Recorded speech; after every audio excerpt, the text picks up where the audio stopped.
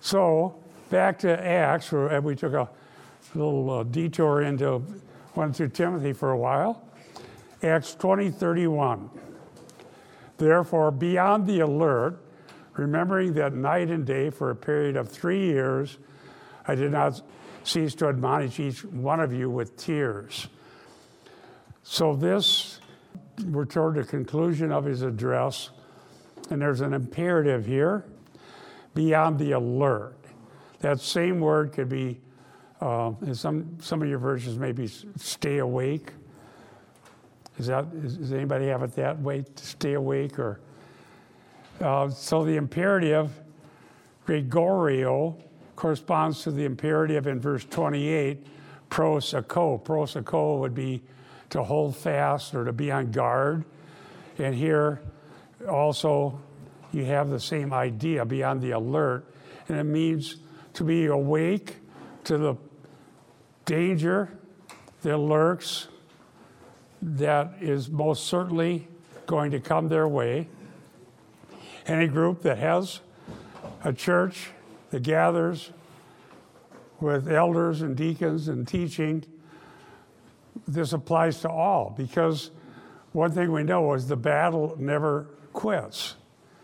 And we looked last week at the two domains, darkness and light, truth and error, death and life, and so on, and how God removes us from one spiritual domain and places us in another when we're converted. Now, what happens is that we still live in the same world that everybody else is in.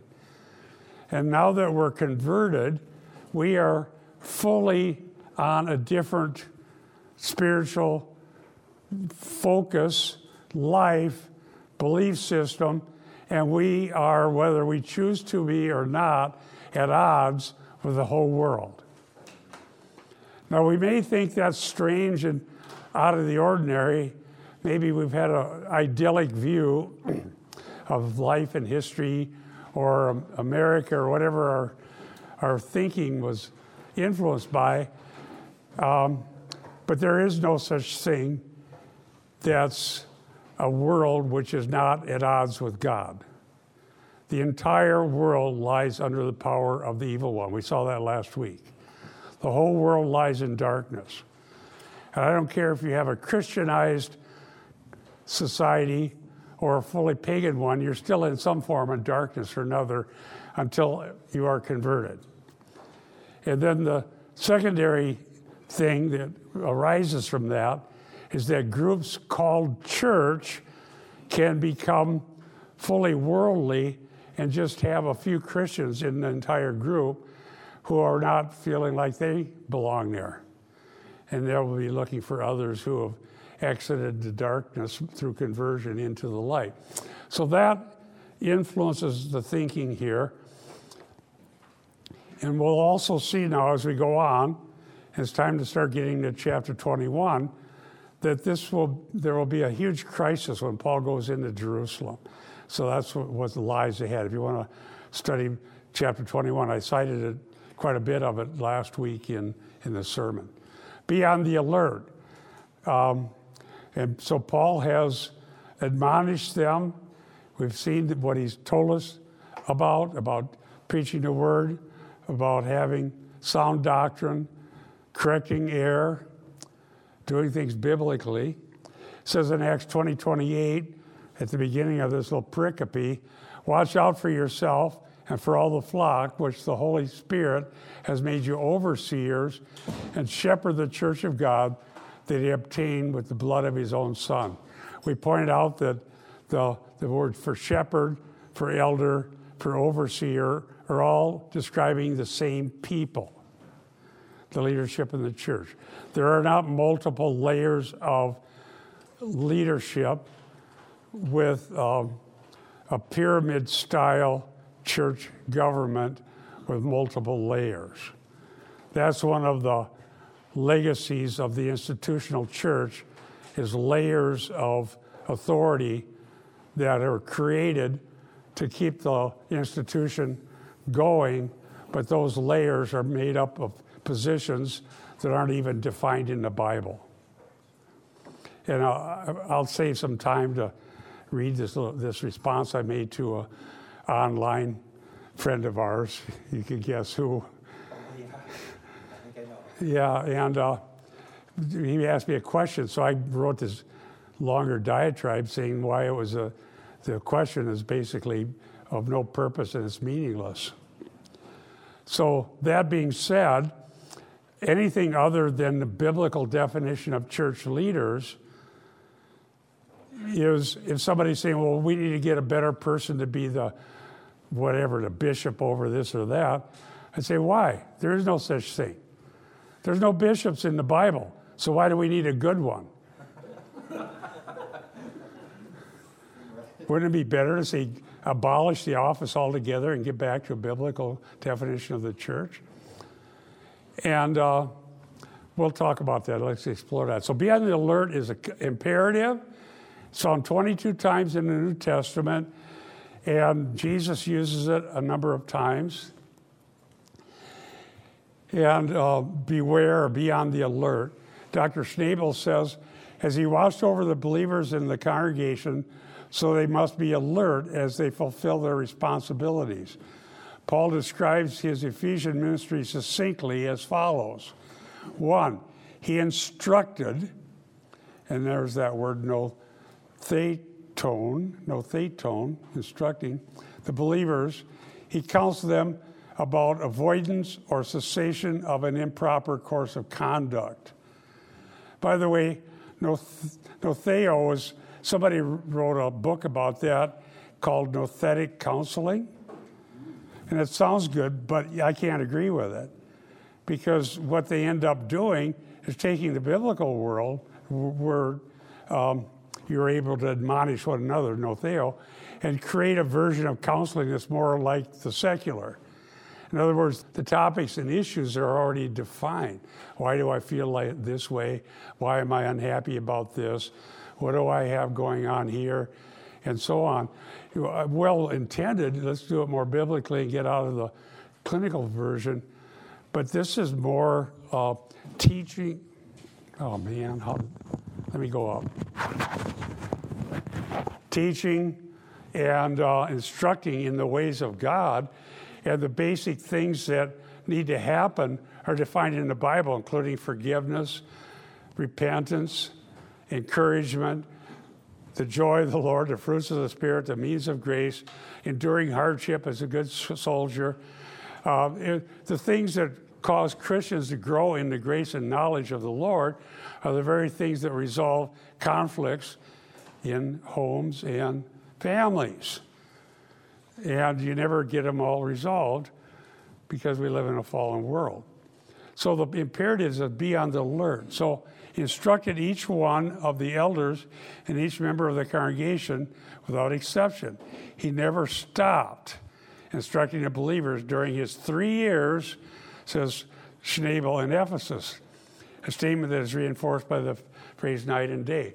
So 3 years Paul spent instructing the people, the church in Ephesus, the leadership in Ephesus, and they had great teaching from the apostle himself for 3 years.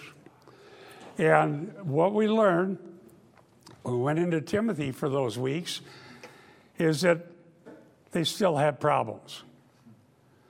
There isn't good enough teaching in the whole world to stop churches from having problems because we live in a fallen world. Paul talked about the different ones that were on the attack in Ephesus when he wrote to Timothy. So the dangers are real. They never go away. Be alert, be on your guard, and stay true to the call of God and teach the word patiently, instructing, correcting, loving, caring for one another, and that's what the Christian life looks like. If we think the problems are going to go away at some point, they don't. The end will be we need the resurrection. Okay, go ahead, Eric, please. Yeah, Bob, I was going to mention that Greg Aretto, I've come across that a lot in just teaching the eschatology, and you'll see it in Matthew 24. You'll also see it quite often in 1 Thessalonians 5, where it's really the call for the Christian during the church age to be Greg Aretto, to be on the alert. And the way to define it, I think, best is to say to be spiritually alert means that you're faithful in both doctrine and deed. So, for example, you see it right after the rapture in Matthew 24:42. Right after he talks about the two in the field, one will be taken, one will be left, two women grinding at the mill, one will be taken, one is left. He says, therefore, gregoreo, be on the alert, for you do not know the day that the Lord is coming.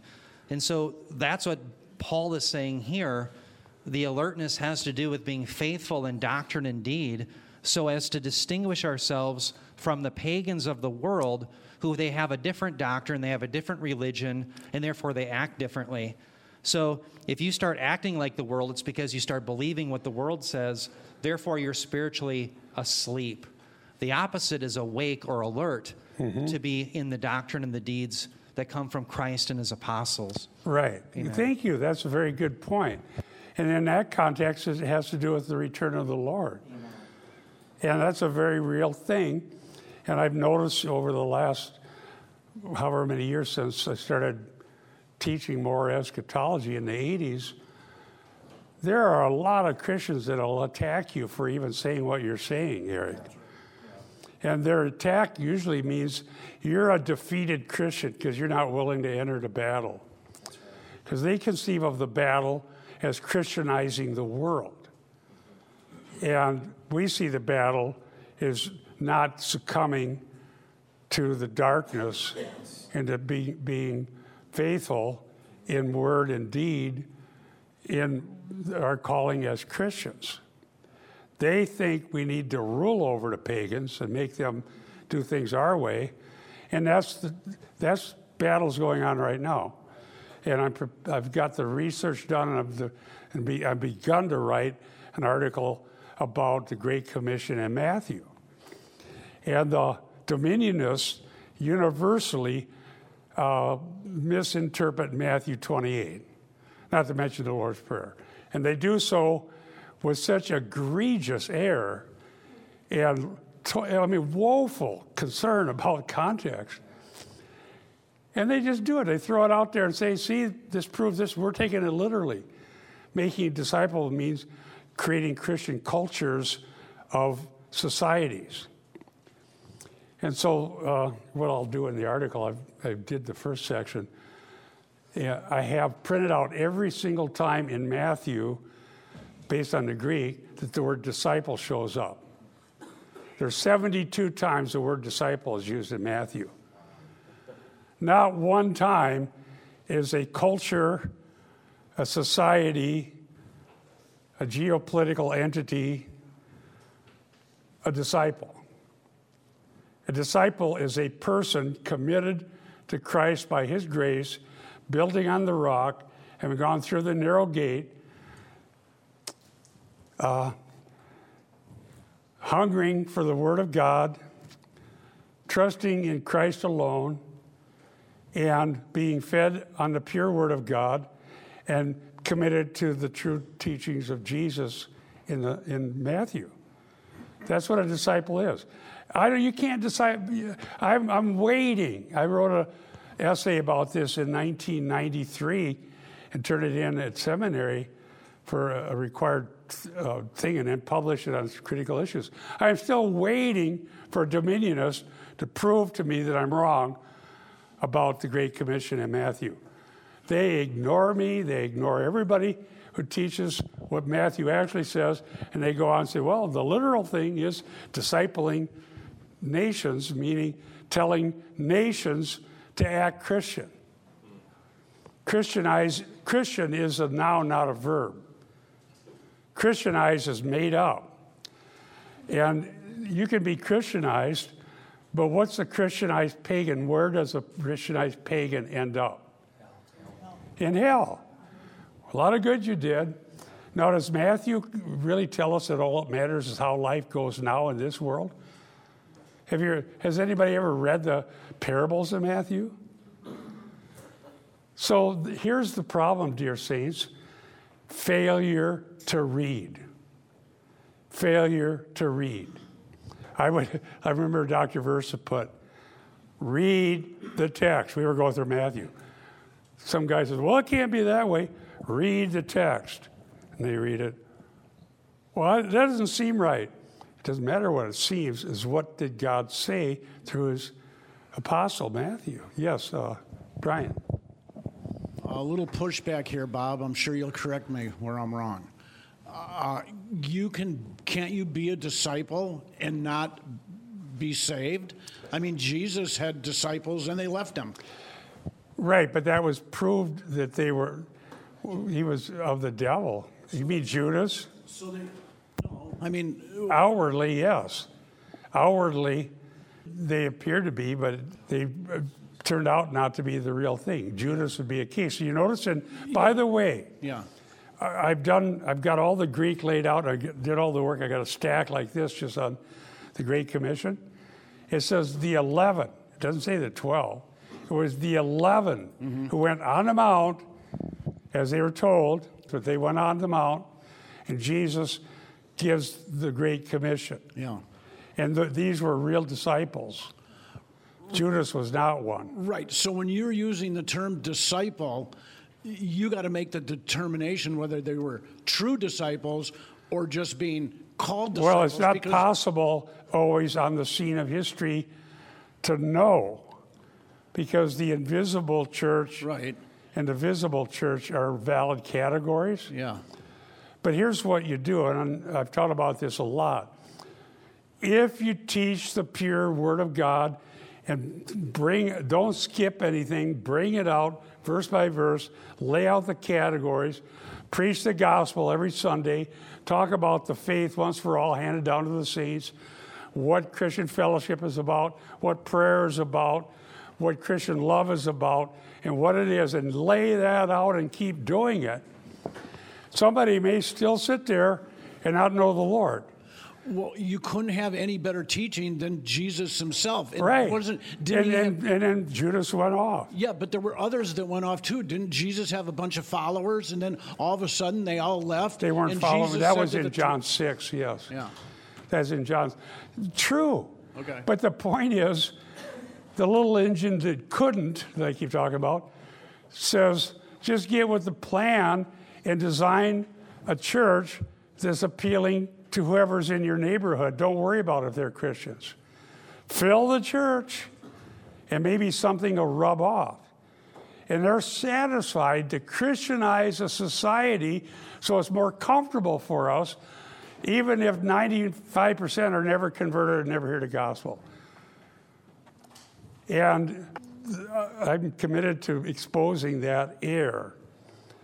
The institutional church is not the church defined in the Bible.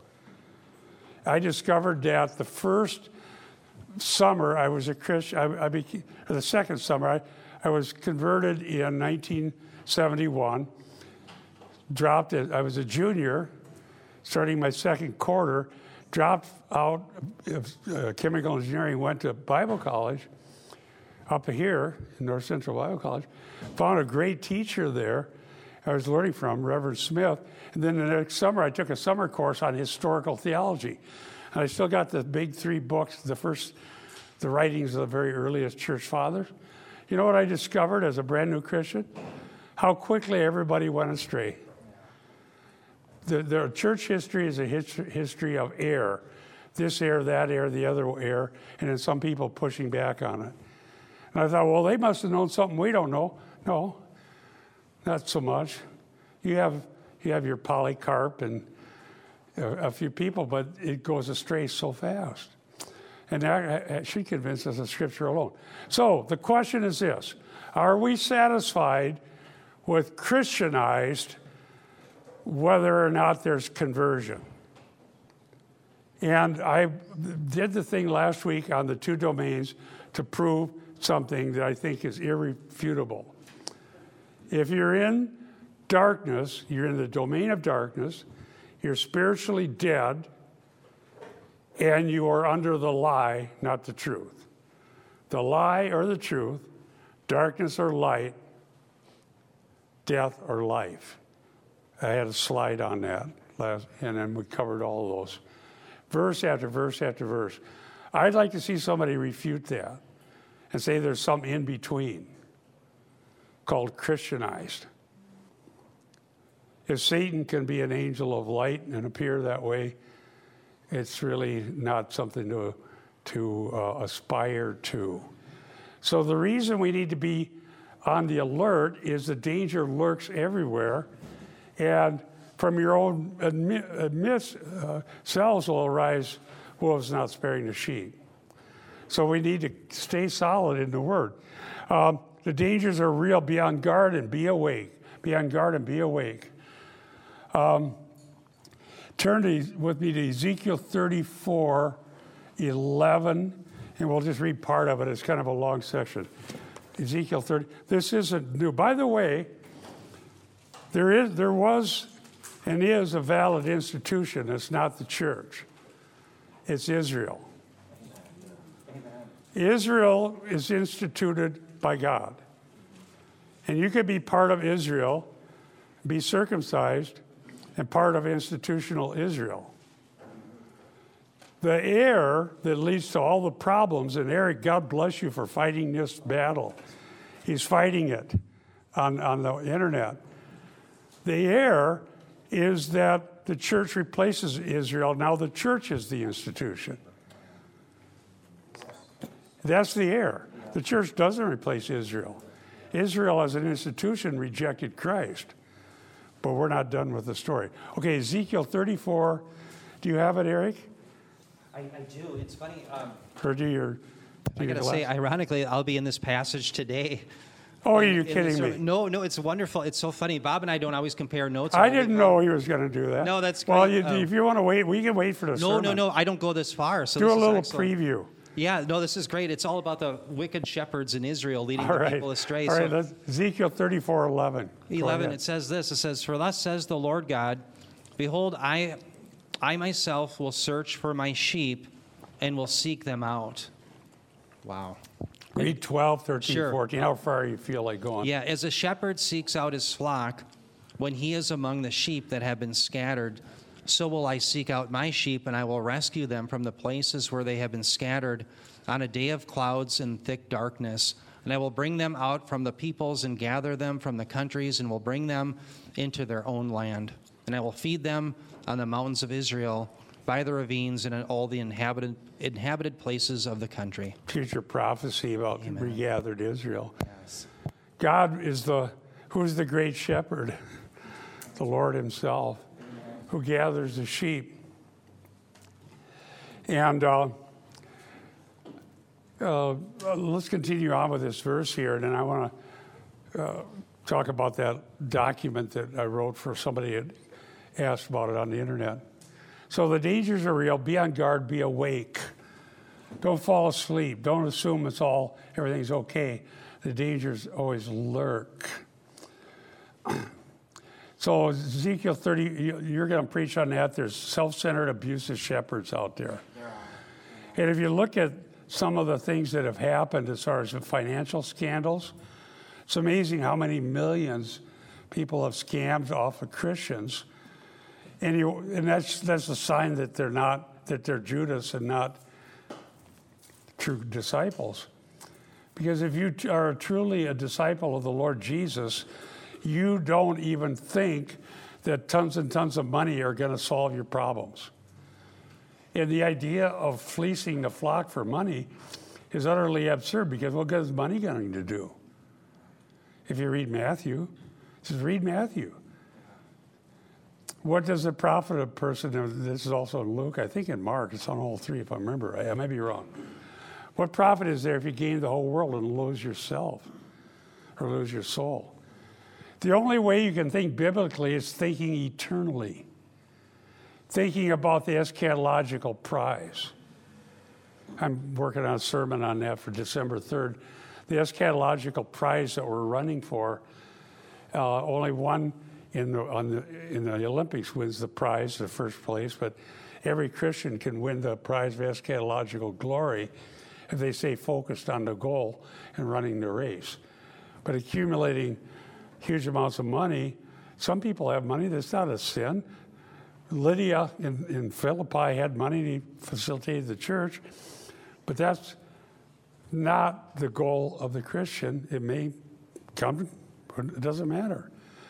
All human beings have the same problem, whether they're rich or poor. Did you know that? If you look at the movies, they keep telling Diane, we see some movie, rich people have all the problems.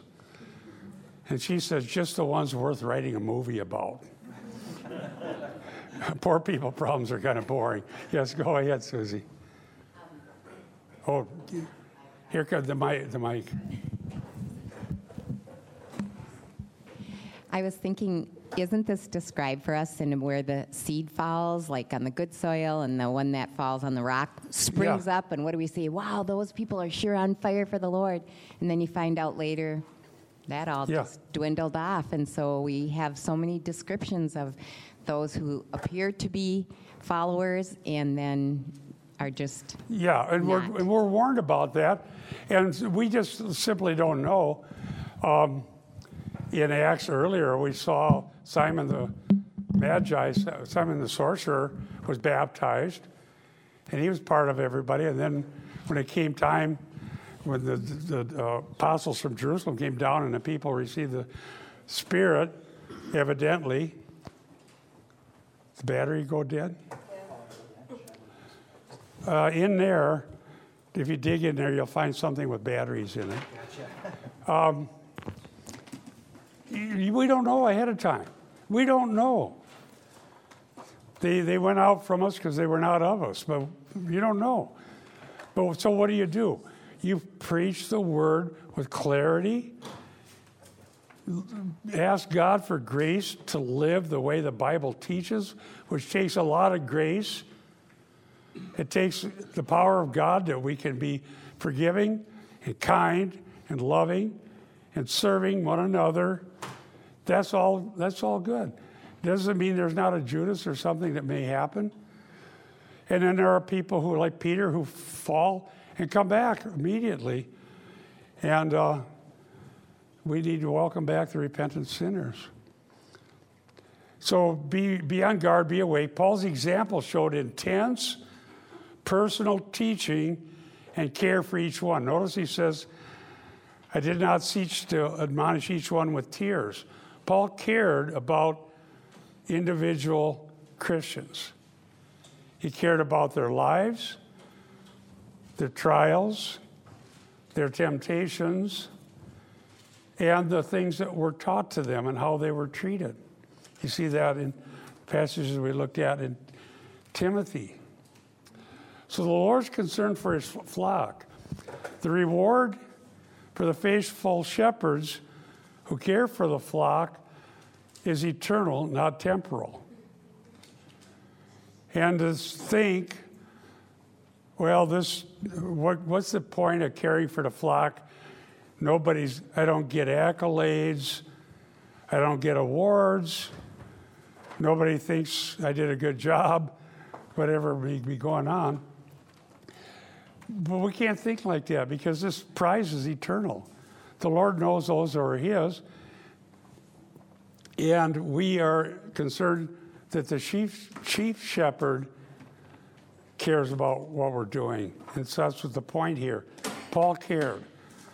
He's an apostle. In Acts 13:22 it says, and after he removed him, he raised up David to be their king, concerning whom he also testified and said, I have found David, the son of Jesse, a man after my heart, who will do my will. That was in a sermon in Pisidian Antioch in Acts 13. And what was the contrast between David and Saul? What was Saul like? To create a contrast. Saul was the one who was out for his own benefit. And here we see Paul mentioning David would be a man after his own heart. And so Messiah is called Son of David. And I have in my notes what you pointed out, Eric, Matthew 24:43. Stay awake. It says here, but understand this, if the master of the house had known what watch of the night that the thief was coming, he would have stayed awake and would not have let his house be broken into. How many of you know the thief doesn't tell you when he's coming? So you have to be awake all the time and prepared. Matthew 25:13. Therefore, be on the alert, because you do not know the day or the hour. Thank you, Eric, for teaching Matthew and standing up for literal eschatology. Let me say this. Read the text. Read Matthew. Read Luke. Read Acts. Read the text. Don't skip. Pay attention to things. It's all right here. How can you read Matthew and come away with the idea that eschatology doesn't matter? Or that Matthew is teaching that we're supposed to turn the earth into a more heavenly status before Christ comes. Make the world a more pleasant place for sinners to live in. That's not what Matthew's saying. So I think we should read the text. Paul did not stop. He did not get distracted. He did not quit because there was no personal reward for it. We were studying in 1 Corinthians 9 recently that he purposely worked with his own hands because the carnal-minded Corinthians were going to claim he only wanted their money. Or they wanted to be a patron who said, okay, I'll pay your bills, but you're going to preach what I tell you to preach. Sort of like politicians do. Yep. I got $1 billion to donate, but let me tell you what position you're going to take on things. That's how the world works. But the way the church works is the shepherds teach what God has said once for all, and no amount of money would get them to go teach something else. And that's what Paul modeled in Corinth. Let me introduce the next verse here. Acts 20, verse 32, New American Standard Bible. Now I commend you to God and to the word of his grace, which is able to build you up and give you the inheritance among those who are sanctified. Now this is very rich. There's a lot of important terms here. First of all, I commend you to God and the word of his grace. You might, so he's leaving. Remember at the end here, they're weeping, and they found, he said, you'll see my face no more, and they were brokenhearted about it. We may think we need a person, but what we need is the Lord and the word of his grace.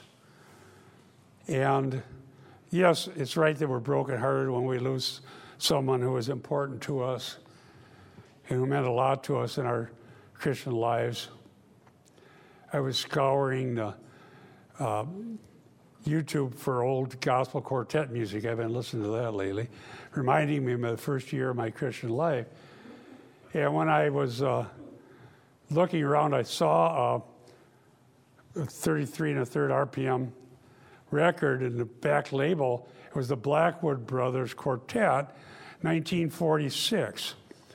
And the piano player they showed there listed was Hilton Griswold. And he was one of my very first pastors. And so I was a student at Iowa State University, home for the summer, when I was converted. Went back to Ames, and it was through an Assemblies of God church I was converted, so I found the one in Ames. And when I was a student, and here the pastor was this Hilton Griswold. That was something else.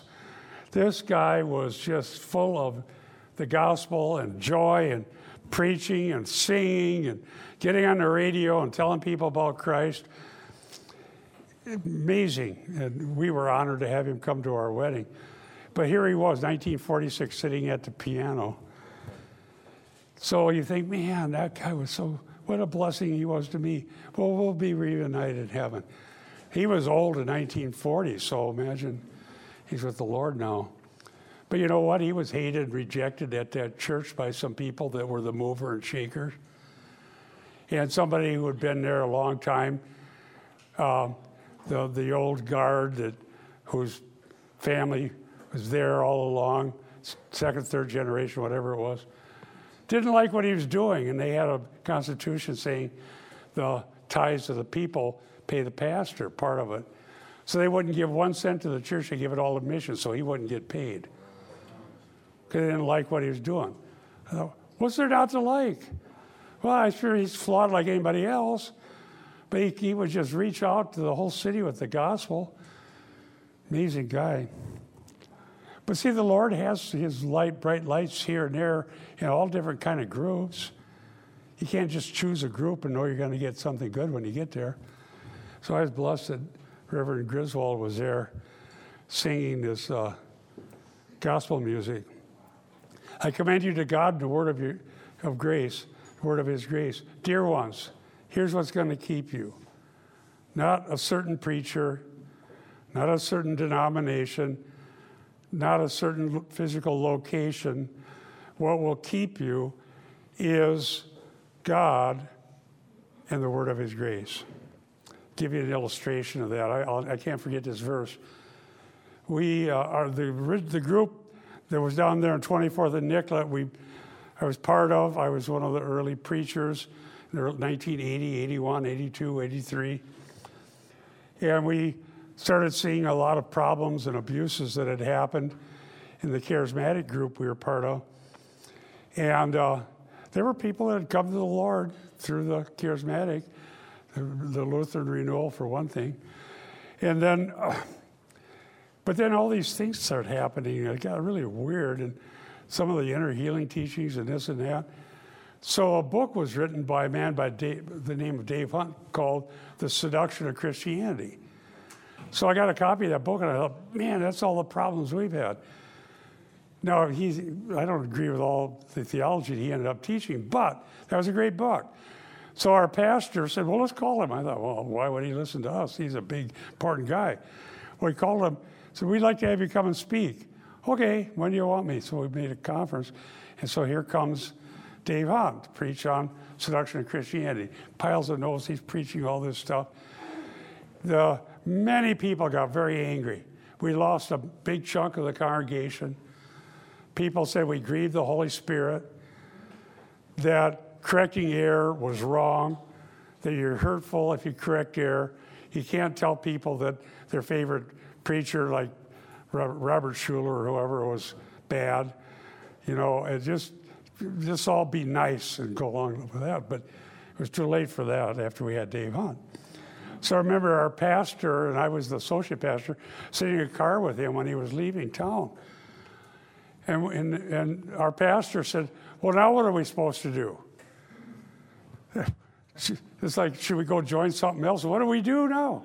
So he says, I'll tell you what Paul told the elders in Ephesus. I commend you to God and the word of his grace. That's what he told us. I remember that just like it was yesterday. And at the time, I felt like that was insufficient, to my shame. I thought, well, I don't think that's going to work, because there's a lot of people that don't want anything to do with us anymore. The places that used to have me come and preach would not have me, no more invitations, and so on. But now that I look back at that and I remember that moment, you could not have received better advice. I commend you to God and to the word of his grace. Paul entrusted these elders to what we all need to be entrusted to, God and the word of his grace. The word of his grace, by the way, is a, what do they call it? Henadius. It means the gospel and all that entails, the whole counsel of God, which is able to build you up. Build you up is meaning that the church is God's building, the household of God, and it means that you are growing, that you're learning, that you're part of one another as stones placed together by God and his wisdom as we fit together. It's hard to build with stones with no mortar. You got to have just perfectly done to hold together, and only God can do that. And as a household of God.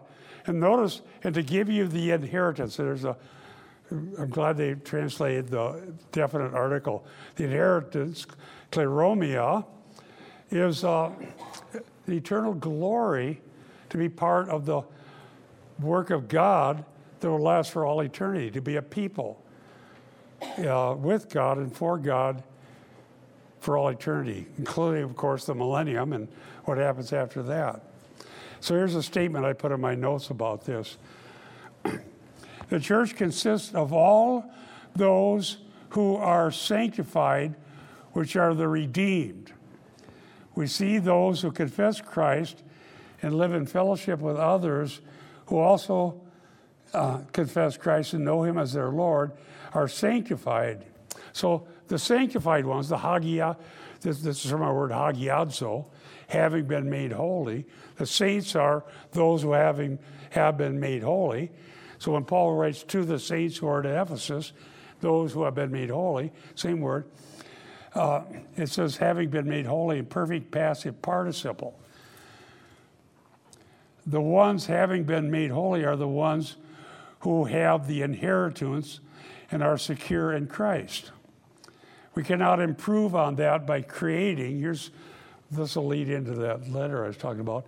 We cannot improve on that by creating a self-perpetuating religious system with built-in controls and safeguards for the organization. In such cases, the system may go on, but eventually will be comprised of religious adherents with no concern about the word of his grace, and have no true eternal inheritance, and have never been truly made holy. This type of Christianity will fight ruthlessly to keep its structure, traditions, and tangible assets. This simple verse, Acts 20:32, condemns institutional Christianity, showing that it is not the faith once for all handed down to the saints. Now that's my statement. And I'm working fervently for years to be able to prove that. Because in a sense, we're saying church history is a history of error, with truth mixed in here and there, but the truth gets squeezed out of it. Now we have my son-in-law, Todd, shared with me a video of a pastrix, that's her term, right? Presbyterian. Now, Presbyterian is certainly known for strong creedal statements and demanding adherence to their historical doctrines. They're quite extensive. But here's someone who was preaching from Genesis chapter 3 and chapter 2 and saying literally that God lied to Eve. Eve was right, God was wrong. And the point of it is to support abortion. This is being done in an institutional church founded by people who have great statements of faith on many topics. And the institutional controls were built in hundreds of years ago. The required creeds are there. You have to follow them. You can't ditch any of this. And it doesn't have the power to convert a single soul, because no one who knows Christ would teach that. God cannot lie, so he certainly didn't lie to Eve. I'll have to get a video or an audio clip of that. We're going to do some CIC radio on it. Now, have some others seen that? Yeah. A few others have. I know Eric has. Isn't that shocking? Go ahead and tell us. It's the worst teaching I've ever seen in 5-10 minutes. It's the worst. Yeah. She literally says God's a liar and Satan told the truth. Yeah. It's Well, now you see what's going on. Look at the news. People marching in favor of horrible atrocities and marching against the Jews. They're not able to see with their own eyes the difference between civilization and barbarism. I'm not anti-civilization. God ordained civilization. But the fact is, if we lose our moorings with Scripture alone, the word of his grace, then just about anything goes. Now, I wrote this. I have about 15 minutes. I'll just read. A brother that Eric and I interact with asked me a question. The question was, which synod, Lutheran synod in Minnesota is more woke? That was the question. And I thought, well, if you're talking about Minnesota, who isn't woke? It's really something. But you probably know what he meant by that. So I used that as a chance to put my thoughts together. And I told him that institutional Christianity is a problem. You can't find who's better or who's worse for the most part. Here's what I said. It's hard to answer that question about Lutherans. He assumed because we're in Minnesota, there's a lot of Lutherans, true enough. But I'm not going to blame them as being any different than just that Presbyterian pastrix somewhere. Was the worst I've heard about Lutherans, because institutional Christianity is not biblical, and any institution which exists for centuries takes on its own identity in order to preserve power and influence. I've been doing a lot of teaching about that in my Bible class at church. The Lutheran synods can try to enforce liturgical and creedal requirements, but have no power to get anyone, including pastors, to actually believe certain truths. Most of the pastors are likely not born of God. I don't know. I'm not saying all. God knows the heart. Not born of God, and therefore not attached to the head of the church, Jesus Christ. Therefore, whatever their degrees and denominational titles, they're not part of the church, period. This is true with any group in the sense that there is the visible and invisible church, and only the Lord knows those who are his. But when the gospel is preached, the word of God purely taught, and Christ honored, there are doubtless many who truly know Christ and are born of God. Such a relationship is rather rare in Lutheran denominations, which have been around for centuries. Some are newer, but their existence is institutional, not organic. Now, let me defend that with another story from our former pastor who was Lutheran that I had the conversation with. This was back in the 80s when Dave Hunt was on his way, and he gave us this, the word of the Lord and the word of his grace. He told a story that when he was graduating from Lutheran seminary, and ordained to be a Lutheran pastor, there was a whole bunch of people like him that were in their robes, and they went through all this, what they had to do to be ordained, and they get in the back where they're changing back into their ordinary clothes. And he said he heard the other pastors saying, "That was a bunch of garbage. What a bunch of crap. I'm glad we're done with that." They did not believe one word, which they just swore they believed. And he was shocked. He thought, I thought we were supposed to believe these things. They didn't believe it. And he was shocked. They wanted the job. The job had enough prestige, job security, whatever it is. I don't know what you get. Why would I want to do this if I wasn't a Christian? Chemical engineering doesn't seem that bad. But he was shocked. But just think about it. All those pastors that he heard say there was a bunch of garbage and they're glad they're done with that. They're going to go out and make congregations recite the same thing that they think is garbage. Because if they don't, they'll lose their job. That is the perfect example of what institutional does. Now you can say, well, but yet there's conservative ones. Well, Presbyterian was at one point. Why do you think the educational institutions in America are turning out people who hate Israel and don't even care about atrocities and are praising terrorists?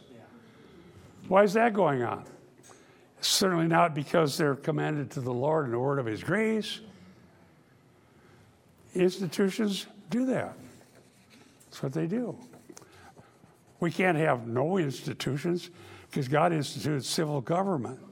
What did God institute? Through providence. He rules through providence. Eric, Romans 13, is that it?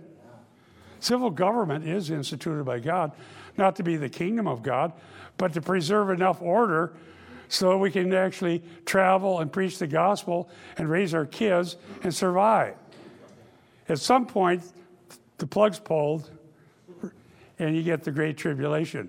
And if it weren't, life would be impossible. God didn't eventually intervene. We're getting a preview of it. Now, does this make sense? I don't think I offended him because he emailed me again. So why should I be arguing about which synod is more woke? It's just institutional. I said to him, I no longer think in categories of which group is more liberal or conservative. The church, as defined by the Bible, is always built on the one true foundation, Jesus Christ, the cornerstone, and his apostles. I'm thinking of Ephesians there. Denominational institutions are defined in other ways. The institution rewards whoever makes the institution bigger, more powerful, and influential. The true gospel and pure teaching of the Word of God does not do that for religious institutions. That is why most Christian educational institutions are liberal. This applies to any group that has been around over multiple generations. Institutions are usually run by the descendants of the founders and the influential people of the institutions. Eventually, their credentials give them credibility and status whereby they are rarely questioned no matter what they teach. Eric, remember Leron Schultz? Yes, so well said. Yeah. Atheist in charge of the theology department. Is merely a different looking version of apostasy. I said to our friend, frankly, I should probably use different terminology since individuals are apostates. Institutions never were alive in the sense that a person is born of the Spirit and attached to the head, Jesus Christ. Now, there is really the bottom line of what last time we went through the two categories, that two spiritual domains that coexist geographically, the darkness and light, truth, the lie, the truth, death and life. Here is, it may seem radical, but I don't believe in revival. You know why? You can only revive the dead. The dead are in the realm of darkness. The realm of darkness covers the whole world. The realm of darkness is not made alive by having an exciting meeting. The realm of darkness is where people are until they're converted. And if you're converted, you're alive. And if you're alive, you're not dead. If you're alive and you love the truth, you're not dead. And if you're filled with the Spirit of God, that's what's true for those who are alive, then you love the truth and not the lie. And so what God has called us to do is to feed the flock, care for people, teach the truth, preach the gospel, care for everyone, realizing there's difference, but not trying to make institutions revived when they can't be anything but institutions which are not the church. And you're just delaying, I don't know what happens, but it's just delaying. You get done with all the revival, and you still have an institution. And the institution is still not the church. And God bless Brother Hunt for telling us, he didn't tell us to start something different. He said, I commend you to the Lord and the word of his grace. So now what do? Just keep teaching the word of God. I don't know what else to do. Does that make, I hope this makes sense, because I'm really at odds with just about everybody, it seems. But institutions are a different thing altogether. And I talk about that in my letter to him. That's why the idea of revival is bogus. The only institution that is valid is Israel, as instituted by Yahweh, who gave the structure, legal details, means of preservation, and civil government that all institutions need. Israel is an institution, and God gave it what it needed to survive as an institution. That institution, here I go on, rejected Messiah and was left desolate, only with future promise of restoration. Spiritually dead Israel was Israel after Pentecost, who rejected salvation and a relationship with Christ. Revived Israel will not exist until the millennium, when Christ reigns on the earth. But that Israel is still alienated from God. Institutional Israel does not need revival. You can see that idea in Peter's call to repent so that, quote, seasons of refreshing will come from the hand of the Lord, Acts 3:19. That applies to Israel.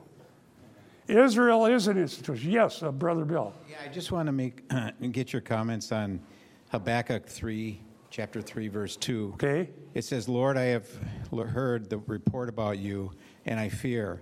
O Lord, revive your work in the midst of the years, in the midst of the years, make it known. In wrath, remember mercy. Yes, absolutely. And that is addressed to Israel, who is an institution. Yep. But absolutely. Are you saying that we, as God's people, don't need to be revived now? We're not Israel. We're not an institution. Well, if we're needing to be revived, that means we're dead, alienated from God, lost, and headed to hell. We need to be converted. Yeah, I guess I just wanted to make, if I can find Habakkuk is written to Israel that had a mixture of dead and alive people, some of who had faith and some didn't. I think this is related somewhat to what you're saying. This is a comment from R.C. Sproul's Table Talk magazine. And it says, we're talking about the Old Testament, New Testament, Jews and Gentiles. It says, though we heed the teachings, his teachings, Christ's teachings in the Gospels, we can forget that Jesus is a prophet. In fact, he is a prophet par excellence. As the Word of God, he speaks by the Spirit throughout Scripture. Some people believe that Jesus has nothing to say about topics never mentioned in the Gospels, even if they are discussed in other biblical books. But all the doctrines of the Bible are the doctrines of Jesus, even if they are not directly recorded in the Gospels. Okay, that doesn't mean the church is the new Israel. Right. R.C. Sproul has defective eschatology, seriously defective eschatology. He's a great teacher, but his eschatology is unbiblical. And all of Reformed, traditional Reformed, is the same way. And that's why you have the idea of institutional Christianity amongst Reformed. And I don't disparage R.C. Sproul or Francis Schaeffer. I dedicated a book to his memory because he helped me think clearly. I agree with that. But you can't have a dead church that's a church defined biblically. Because if you're not attached to the head, you're dead. And that means you're not a Christian, and you're bound for hell. If you are attached to the head, you're alive, and you're breathing the life of God, and you're part of the family of God, and you're being built on the rock, and you have eternal promises. And to be revived, you have to be dead, and you can't be dead and be attached to the head. That's all I'm saying. But you're talking about Israel. I'm talking about the church. I know, but don't we need reviving like Israel did? No, because of the day of Pentecost. When Peter said, repent so that seasons of refreshing will come from the hand of the Lord, he's talking about the millennium. If you want to participate, Peter is saying, because the Holy Spirit is poured out. All these different people received it. They're part of it. They're built on the rock. They're alive. They've received the promise of the Spirit. They're under the new covenant. But Peter says, repent, the seasons of refreshing will come. He's talking to those who are instead choosing to stay in institutional Israel and rejecting Messiah. And we'll see that when we get to Acts 21. Paul is going to go to Jerusalem. And we're going to see what happens when institutional Israel rejects the gospel. Then could you just briefly talk about the Great Awakening? Was that not an awakening? Okay, the Great Awakening, the Reformation, all that is the gospel coming back to institutional Christianity to the point where some people are converted. Well, do we need that now? Well, if we're going to create another institution, no. Because they created another institution, and the institution they created is saying God lied to Eve. We'll always get the same result. If you're dead, you think like dead people. You know, if you look at what happened in New York City in 1957, if you look at what, of course, the Great Awakening, if you look at what happened in Wales and before 1905, you can definitely see, if you take a little long, hard look at that, you can see the movement of God in what happened in those revival. Okay, so were those institutions so revived that they stand strong now, solid in the faith? No, because don't we all tend to drift away to some degree in the church? But those who become spiritually alive don't turn around and become dead. You don't go dead, alive, dead, alive, dead, alive. You're either dead or alive. Well, I can see, you and I can disagree about what revival. You don't have to be dead to be revived. You don't have to be totally dead. Well, then the term revive is meaningless. It's the definition of revival. Exactly. Yeah, if the term revive is meaningless. And are we confusing revive with refresh? Could I talk? Brother, Yeah, Go I'm ahead. sorry. I just need to clarify some things. Yes. What we really need to do is, how did Jesus build his church? And what he did, and this was God's plan, he took 12 defeated people and he told them to go out and make disciples, okay? And it's one believer at a time. So let's just not even use the word revival. We could talk about that, and that's a big discussion, and I could talk about that too. But the way that the church has been built and is being built is one believer at a time. So if you want revival, fill yourself with God's Holy Spirit, which is the Word of God, and then go out and preach Christ, okay? Now, we were out there yesterday for 3 hours, and we talked to all kinds of people, and that's not virtue on us. We're not necessarily, I'm not a good workman, but we are to be available. We are to be, Jesus said, the workers are few, okay? Yep. And so if you want revival, it's one person at a time. And you got to ignore Matthew 7 if you think the whole culture is going to be changed. Most people will not believe, but we are to go out Right. and preach Christ. That's the plan that God gave us. I'm asserting, I agree with you, brother. Absolutely. Once look at the slide from last week. I have verse after verse after verse. 2 domains, you're in one or the other. If you're in a domain of light, truth, and life, you're alive. And this is what you need. God and the word of his grace to keep us in that solid inheritance. The institutions are not the church. And so when people get excited to go to meetings day and night at the institutional church, and then at some point they get tired of that and they go looking for somewhere else. Well, whatever the case, I've gone too long. Eric, you're going to preach on Ezekiel 34, right? Yeah, amen. And the wicked leaders of Israel were their shepherds, but revival looked like for them, for example, they would have to revive, for example, letting the land remain fallow every 7 years. If that's the type of revival that we're looking for, then all of the farmers in America are sinning if they don't allow their farmland to remain fallow every 7 years. Well, that's exactly what Jonathan Cahn said. Exactly. And the problem, again, is if you're premillennialist, you say there's a kingdom that's coming and it's Israel. If you're amillennial, you are Israel. If you're postmillennial, you have to build Israel.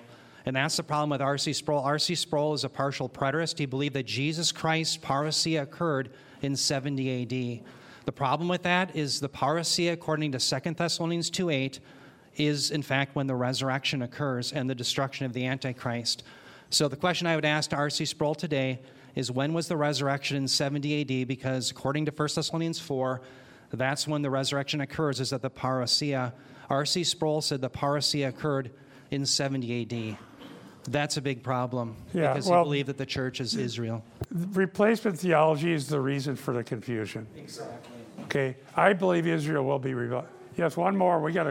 Yeah, and I'm sorry, but I like Eric, just want to clarify a couple of things, because what was said is in the verse was revive my word. And in Hosea 4, it says, my people perish for the lack of the word. And so what we are called in John 1 also says, no one has ever seen God, the only one himself, God, who has ever, or who is in close fellowship with the Father, has made him known. We're to listen to Christ. So it's like Eric said, it's what we're reviving is the word. Get the word out to people. The word converts people. Well, I believe that this still stands right here. And it's not a sin to do it. Dave Hunt was right to tell us that. He didn't tell us what group to join. He told us to do this. So that's what we do.